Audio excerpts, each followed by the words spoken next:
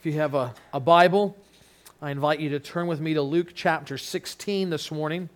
Luke chapter 16.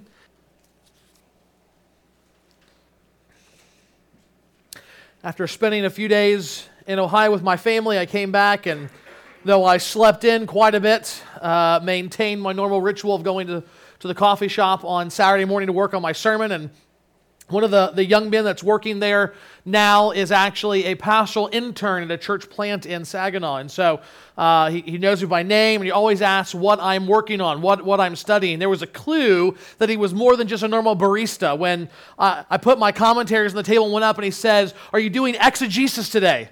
And I thought, that is not a word I hear most people use in everyday conversation. It kind of caught me off guard at 5:45 in the morning, and so thankfully he filled in the gaps for me. But today, or on Saturday, he said, what are you studying today? I said, Luke 16. And his first response was, what happened to Luke 15?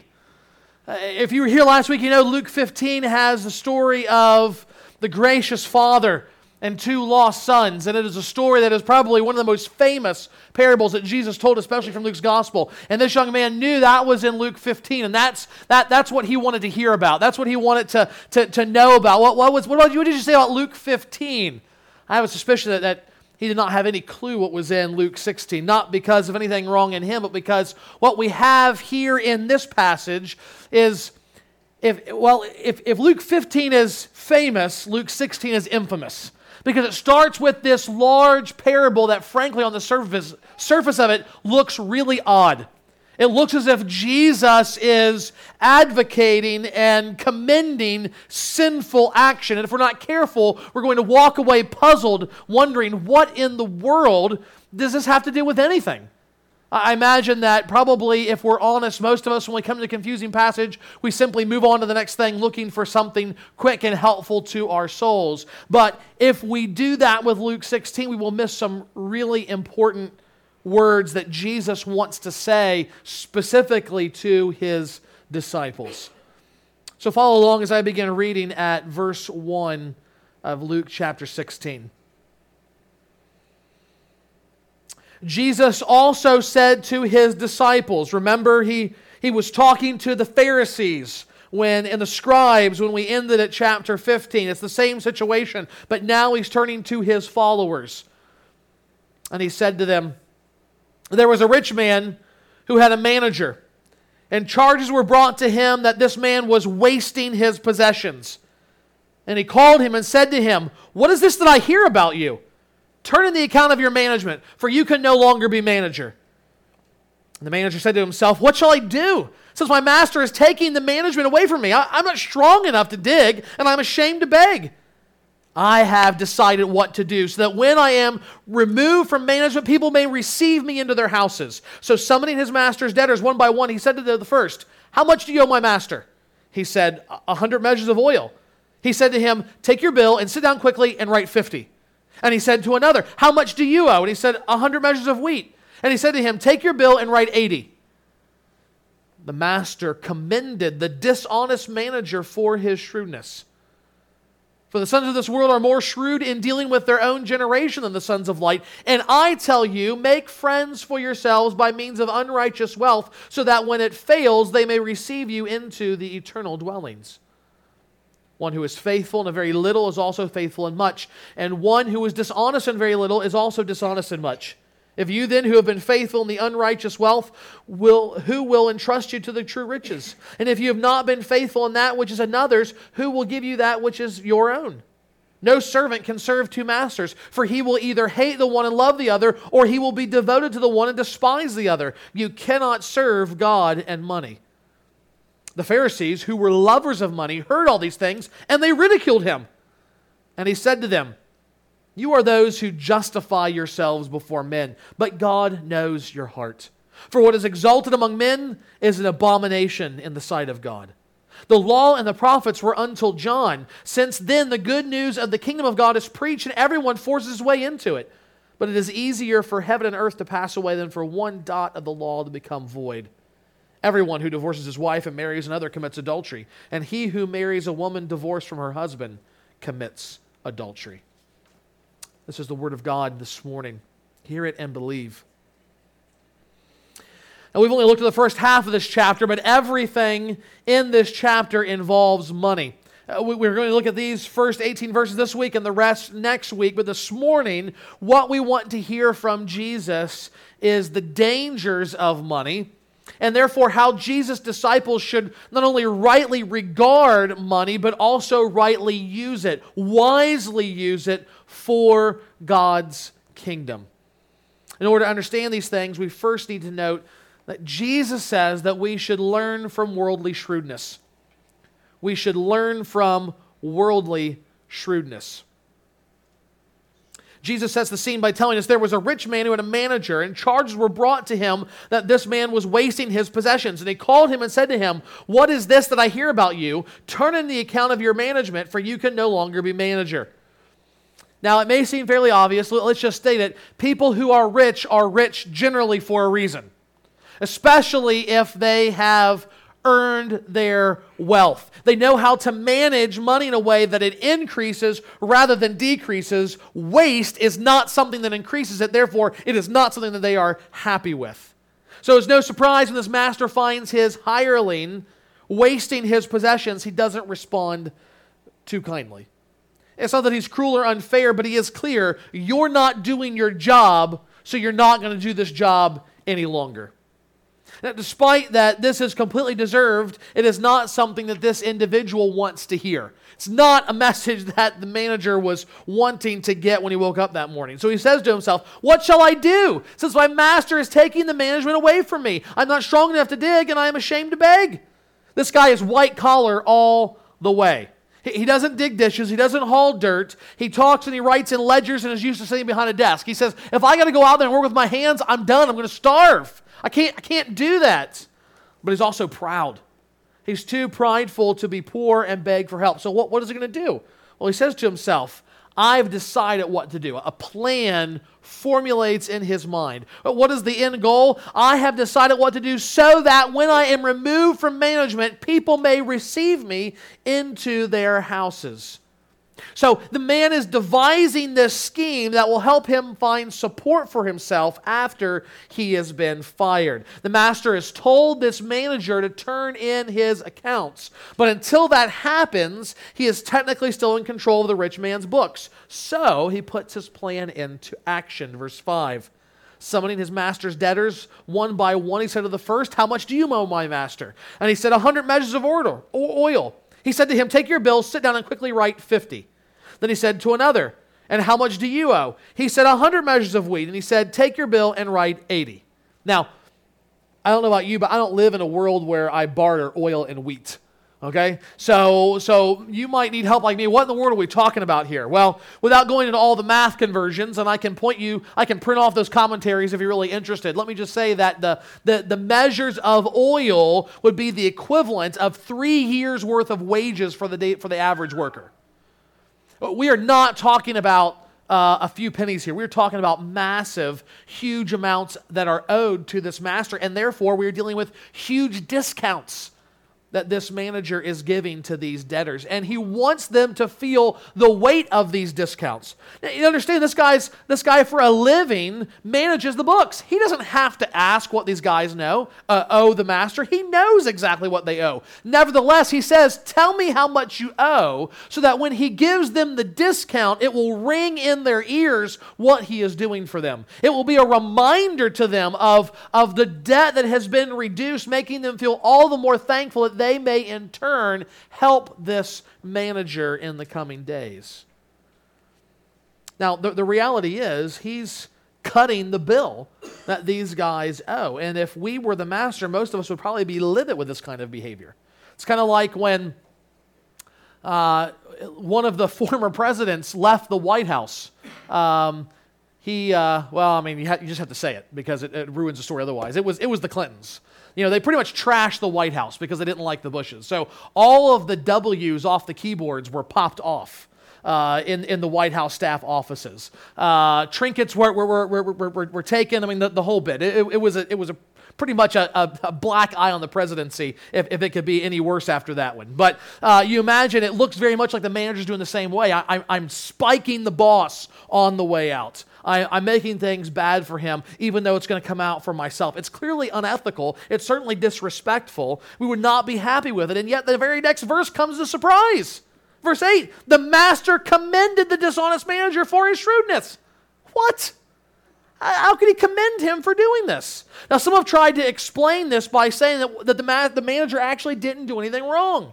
Perhaps he just called in the debts without taking his commission for it, or that he was canceling some kind of overcharge. But the problems of this explanation are obvious. First of all, remember the size of the amounts we're talking about here. There's no way he's making 50 and 20% commission on this kind of thing. Furthermore, any overages that he would have charged would not have been written into the formal agreement. They would have been taken under the table and not part of the ledger. But I think the death knell comes in verse 8, where Jesus himself identifies the manager as one who is dishonest. He is acting sinfully, cheating the master out of his rightful money, and there's no way around that. So what do we do? Well, first of all, remember, we're talking about parables here.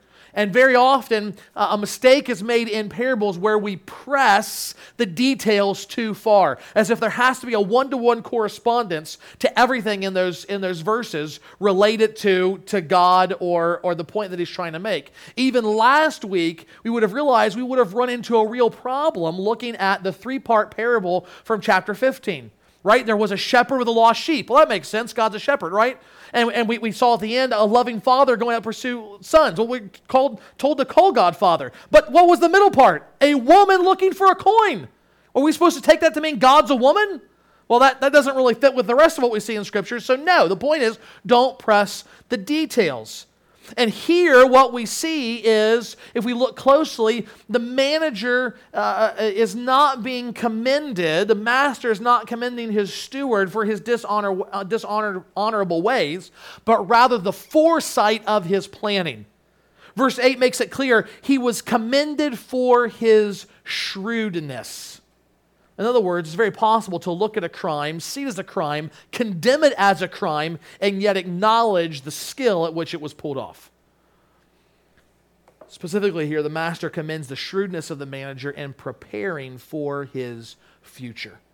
The manager knew he was about to be fired, but he wisely planned so as not to be destitute. Does the master want his money? Absolutely. Nevertheless, he can commend this man. He can acknowledge it was a shrewd business deal.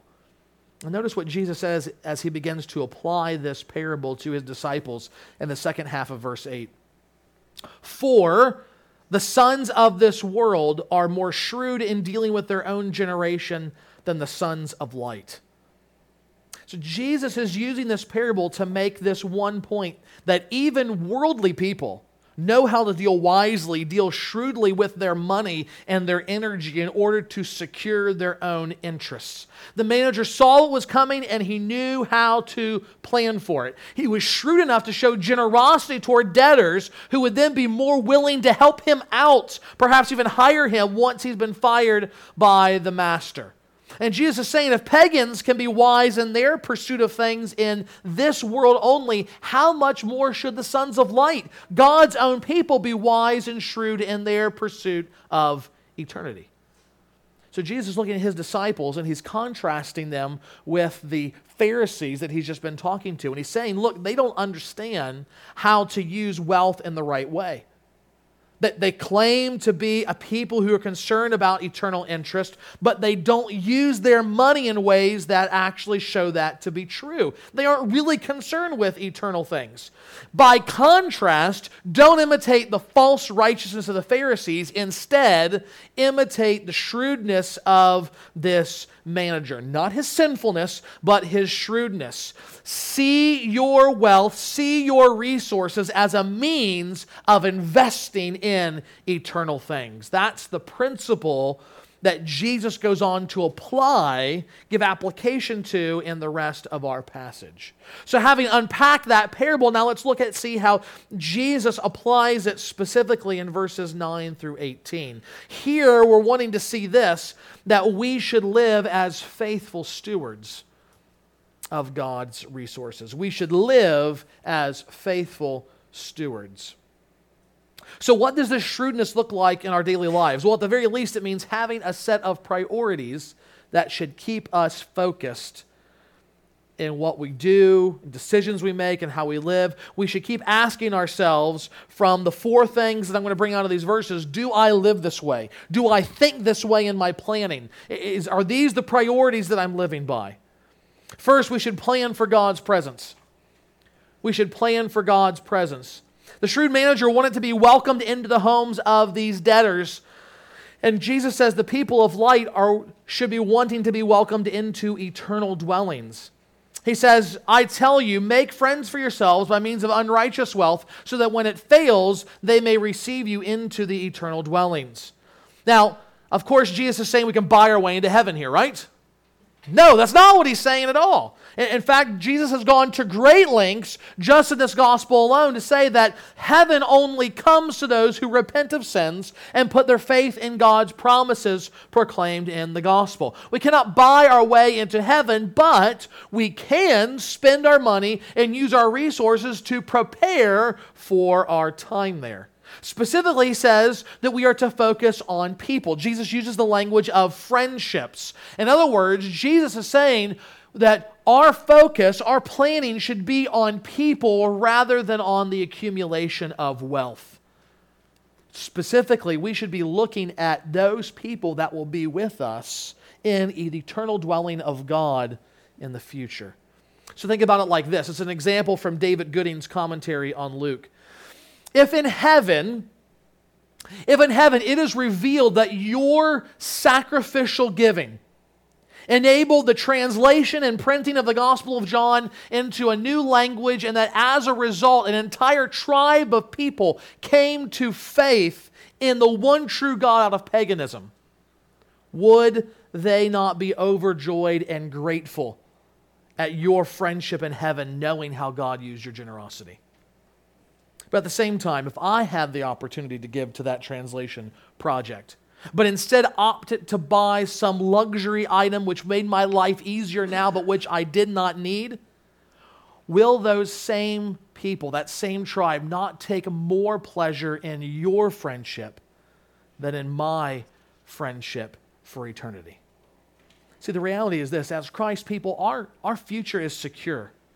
We know we will forever be in God's presence. If we are to be wise and faithful stewards, as Christ commands in here, then we need to be shrewd with our resources and have in our minds that that is where we're headed. So very often we are thinking about this life, the here and the now, and what is my portfolio going to look like next year, and what is my retirement plan going to be, and how am I going to be set up for the future with my family and with my burial plots, and on and on and on. And I'm not saying that it's wrong to think strategically even about providing for ourselves and our family in this life, but what Jesus is saying is this life is not the end. This life is not all there is. We have a future in God's presence, and that needs to be a focus of our planning. It's easy to do that if we allow Jesus' words here about the reality of the empty allure and glamour of excessive wealth to land clearly in our minds and our hearts. So we see that we should plan for God's presence, but we should also pursue God's approval. We should also pursue God's approval. Beginning at verse 10, Jesus says, one who is faithful in very little is also faithful in much, and one who is dishonest in a very little is also dishonest in much. If then you have not been faithful in the unrighteous wealth, who will entrust you with true riches? And if you have not been faithful in that which is another's, who will give you that which is your own? Ever since my dad retired from management when I was in junior high, he's had this consistent problem. Wherever he goes and gets hired, they keep giving him more responsibility. My dad is I don't say this just as a prideful thing, but one summer I worked the same factory that he worked at, and 5 people in 5 different areas of the shop all asked me the same question: do you work as hard as your dad works? Now that was a reputation to live up to. And here's the problem. My dad left management because it was frankly destroying his health. It was too much stress. He was waking up in the middle of the night feeling like his heart was going to explode out of his chest. And he wanted to leave all that behind, but he works so hard. He is so diligent in the entry-level faithful responsibilities he has. They always bump him up. And so they say, okay, it's a little more responsibility, it's a little more pay, it's going to be good. But then they keep bumping him up, and they keep bumping him up, and eventually he says, I don't want any more responsibility. You'll understand, it stresses me out, I don't want it. Just let me stay here. And sometimes the companies have actually said, no, you have to be promoted. We don't have anybody else we can trust. So he says, I'm out. And he goes and finds another job. Because he has this aversion to stress. I don't want anymore. I've lived that life. It nearly destroyed me. I don't want it anymore. But the problem is he's faithful in what he's been given. It might be something small, but it demonstrates we can rely on this guy if we give him more responsibility. And Jesus is making the same point here. He's making the same point. If you are faithful in small things, then you demonstrate that you can be faithful with greater things. How you spend your money on a daily, weekly, even yearly basis may seem like a small thing, but to God, it's an indicator of future greater responsibility. How you deal with the little bit you may even have now says to him how you're going to deal with more. Money is a key indicator because money helps us to see where our heart is. You remember what Jesus says in Matthew 6:21? If you're a rock the block worker, you better remember what it says. Okay? Where your treasure is, there your heart will be also. That's what Jesus says in Matthew 6:21. What's he saying here? Where you spend your treasures, where your focus is, that reveals where your heart is. It reveals your priorities.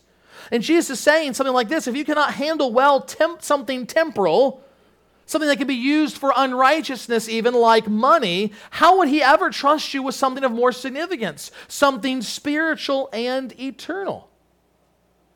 So part of the great aim that we should be pursuing is God's approval, his willingness to say, yes, you were faithful in a small thing, therefore I'm going to trust you with something greater. That should be the part of the focus of our lives. As Christ's disciples, we should desire to be faithful stewards by pursuing God's approval over any earthly pleasures that we might be tempted by. And when we do that, it will inevitably lead us, thirdly, to present everything for God's glory. To present everything for God's glory. In verse 13, Jesus makes everything crystal clear. If you haven't got it at this point, verse 13 brings it together. No servant can serve two masters, for he will either hate the one and love the other, or he will be devoted to the one and despise the other. You cannot serve God and money. Notice, Jesus says there's no middle ground here. There's no middle ground. It's one side or the other. It's light or darkness. It's God or idols. That's what Jesus is saying here. Now, the ESV has the word money, but if you have an older translation, it might have mammon. And the context is certainly about money, but mammon can be anything. It doesn't have to just be money. It might be your stomach or your spouse or your sports or your social status or your pleasure or praise from others, on and on and on. It doesn't matter what it is. Mammon can be it all. It's anything that we see as a resource or as an asset that can be twisted into something that we worship. Notice Jesus doesn't say we shouldn't serve God and money. He says we cannot serve God and money. Why? Because something's going to win out, or hopefully someone's going to win out. Both God and mammon will stay at the same place in your life. One will invariably rise to the top. One will become the supreme treasure of your heart. And Jesus is saying here, don't be like those religious hypocrites who do the God thing, who follow the rules, who keep up good appearances, but who really don't know God at all because their stuff is their God. Don't let that happen to you. As Jesus' disciples, we have to be more than those who simply come and offer a few hours on a Sunday morning, a paltry percentage that goes into an offering plate and says, I'm done, I'm good. God's happy with me. God is saying, you need to offer everything to me. It's not just about your 10%. Most people don't even give that anymore. The average giving percentage of evangelicals in this country is 2%. God is saying, I am supreme. And if I am supreme, then how you spend every last penny should reflect that. How I sleep, how I relax, how I parent, how I love my family and friends, what I drive, where I drive, what movies I see, what books I read, all of it should scream, God is my King. He is my supreme treasure. I'm living for His glory alone. This is what Jesus is saying to His disciples, but notice what happens.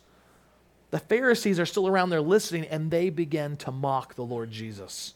Luke says the Pharisees, who were lovers of money, heard all these things, and they ridiculed Him. They ridiculed Jesus. Now already, you have to just ask yourself, does that bother you? When you read that, does it actually make your stomach do a flip-flop? Do you weep for these people who claim to know God but ridicule their God when He's standing before Him? How you honestly answer that question says something, frankly, about where God is as a priority in your life. This isn't just a made-up story. This historically happened. If you saw Jesus being ridiculed as He is daily in the course of the events of this world, how does that make you feel? Maybe He's not the priority that He should be in your life. Maybe you've confessed Christ through baptism, maybe even joined this church and have earnestly desired to serve Him, but somehow you've ended up far from Him in your heart and in the priorities of your life. Then you need to hear what Jesus says in the remaining verses, and you need to press hard into God's kingdom. You need to press into God's kingdom. This is what Jesus says faithful stewards do. They press hard into God's kingdom. The Pharisees ridicule what Jesus is saying. Now, why do they ridicule Him? Because money is overly important to them. And Jesus has just nailed them to the wall on it.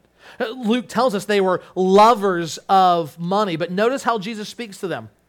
He says, you are those who justify yourselves before God, but God knows your hearts. For what is exalted among men is an abomination in the sight of God.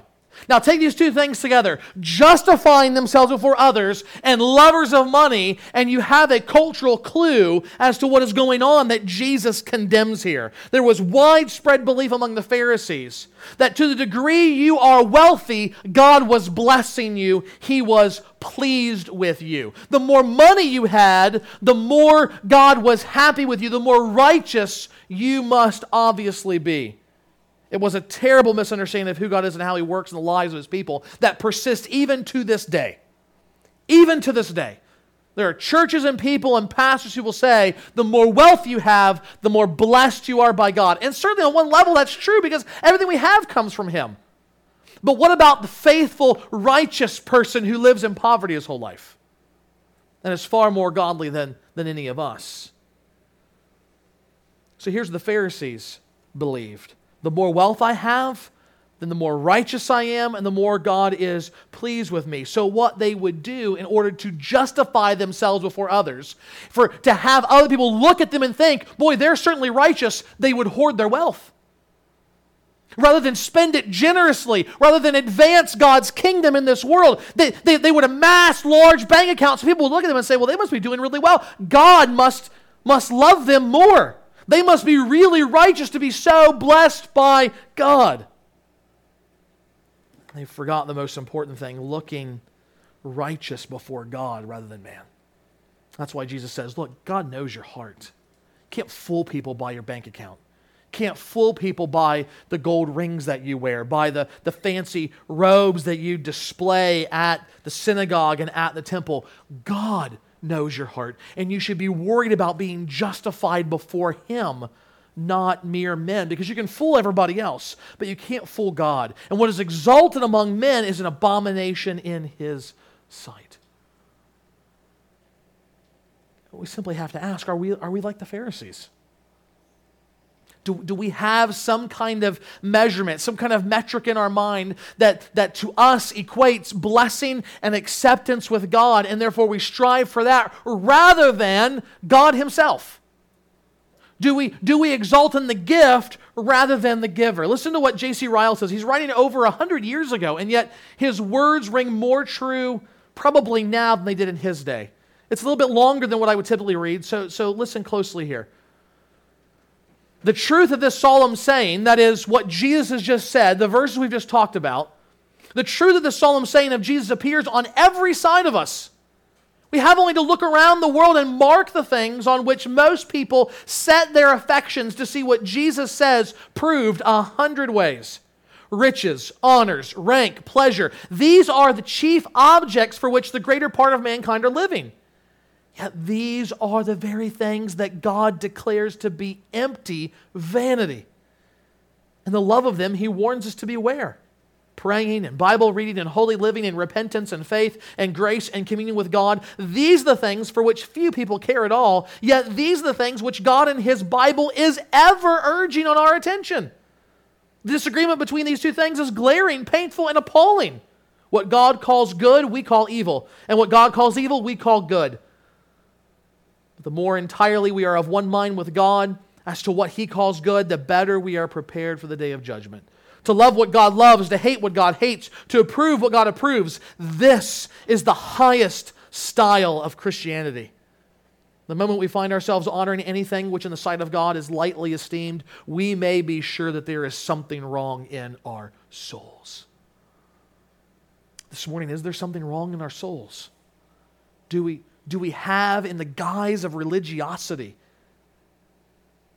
subscribe to misplaced priorities that sees not God as the highest good, but the things that He's given to us? We should know this quite clearly, just as the Pharisees should have known this, because it's been the consistent message of God all along. Jesus says to them, as to the Pharisees, the law and the prophets were until John. Since then the good news of the kingdom is preached, and everyone forces his way into it. But it is easier for heaven and earth to pass away than for one dot of the law to become void. What is he saying? He's saying that even in this new covenant in Christ, the moral character of God, the expectations He has of His people remain the same. Maybe not in the details, but certainly in the ethos of it. Yet He looks at the Pharisees and says their lives do not display it. It might seem out of place at first, but notice the example He gives. Everyone who divorces his wife and marries another commits adultery, and he who marries a woman divorced from her husband commits adultery. Now, where does that come from? What does that have to do with fitting the argument? It looks like Luke just kind of shoved this in here. This is like a good place to put this. No, again, the Pharisees had a very low view of marriage. In fact, some rabbis twisted Moses' words in the Old Testament where he says, because of sexual immorality, you're permitted to divorce, but you must give a certificate of divorce to that woman as you send her on your way, seeking to preserve integrity and everything else. But some rabbis twisted that to mean basically any reason you could divorce your wife. I mean, literally, you can look up and you can read rabbis in Jesus' day who said, oh, wife burns a meal, you can divorce her. You don't need a bad cook. Come on, you're better than that. My personal favorite in terms of its despicableness is, if you see a woman that is younger and more pretty than your wife, you can divorce your current old hag and go after the pretty woman. I mean, that's USA 2014, is it not? All of that. And Jesus is saying, are you kidding me? Are you kidding me? He says, not one dot of the law is going to be. Now, what is that? Well, imagine because most of you don't know what Hebrew character looks like, think about English letters. If you have a capital E and a capital F, what's the difference? One little stroke of the pen at the bottom. That's what he's talking about. He's saying it would be easier for one little stroke of the Old Testament, it would be easier for the whole world to fall apart than for one little stroke not to be fulfilled the way that God wants it to be. And he says, look, Pharisees, you're all about blasting trumpets in the streets and about puffing out your chest, the synagogues, and you make a big deal about the law, but you don't actually keep the law. You really don't care about it. You trash it. You duck and you dodge and you look for every loophole imaginable. And rather than striving hard, failing, and calling out for God's mercy and being saved, you just try and avoid it and get around it and make it manageable so that you can go to heaven by your righteousness. And Jesus says that's not how people are supposed to enter the kingdom. He says, I look around to these crowds, and that's not how they're entering the kingdom. He says, the law and the prophets were proclaimed until John, and now they are being fulfilled in the gospel which is being proclaimed, and they are violently pressing their way in from all sides. They want grace. They have felt the weight of the law. They have tried to obtain righteousness, and they know, I can't do this. I need mercy. And now they see me preaching mercy, preaching grace, and they want it, and they'll do anything to get it. And he says that's what you should be doing. Not relying on yourself, not stroking your ego and trying to look awesome in front of other people. You should be concerned with how God sees you, pressing hard to get the grace that He offers. He says when the good news of the kingdom is preached, people grasp onto it and force their way in.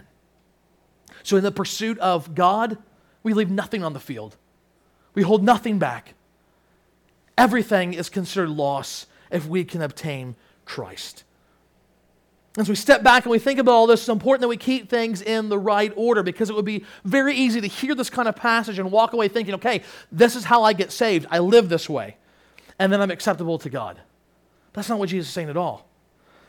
I would not agree on probably many things that Bono says, but he's a guy that was in this little band called U2. Maybe you heard about it.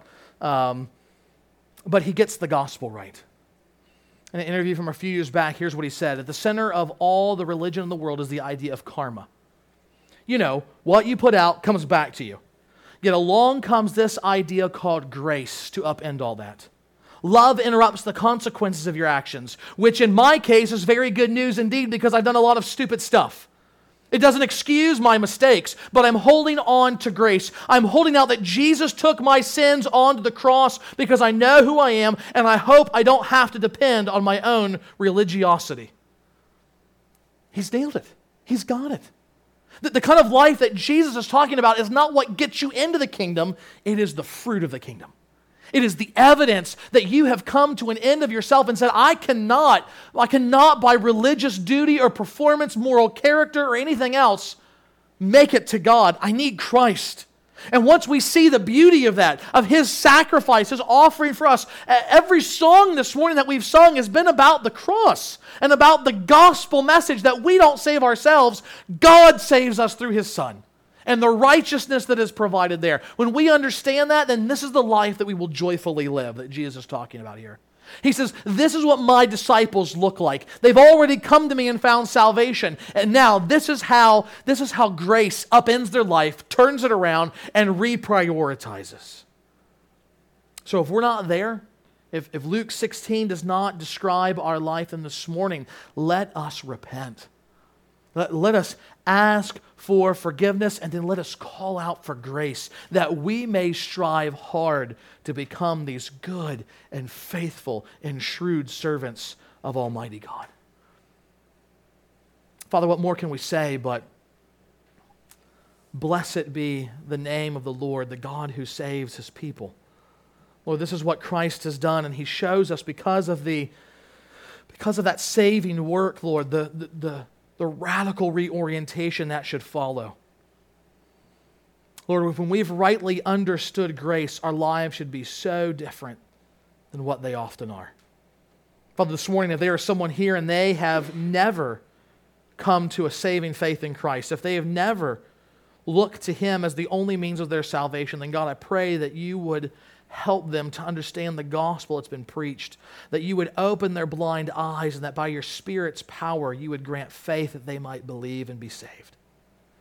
Father, for most of us that are here that are saved, God, renew our affections, renew our passion and our commitment. Help us, God, to think not as the world presses us into think about the daily comings and goings and pleasures and luxuries and ease of life. Father, may those things be necessities.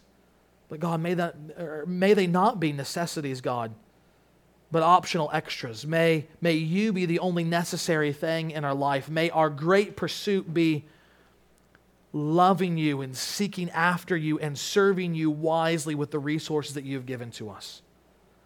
Father, all that we have, from the clothes on our backs to the children at our feet, to the cars that we drive in, the jobs that we work, Father, all of it has come from your hand. How can we not now honor you with it? Father, this is our prayer. Only you can change our hearts. We ask it in Jesus' name and for his sake. Amen.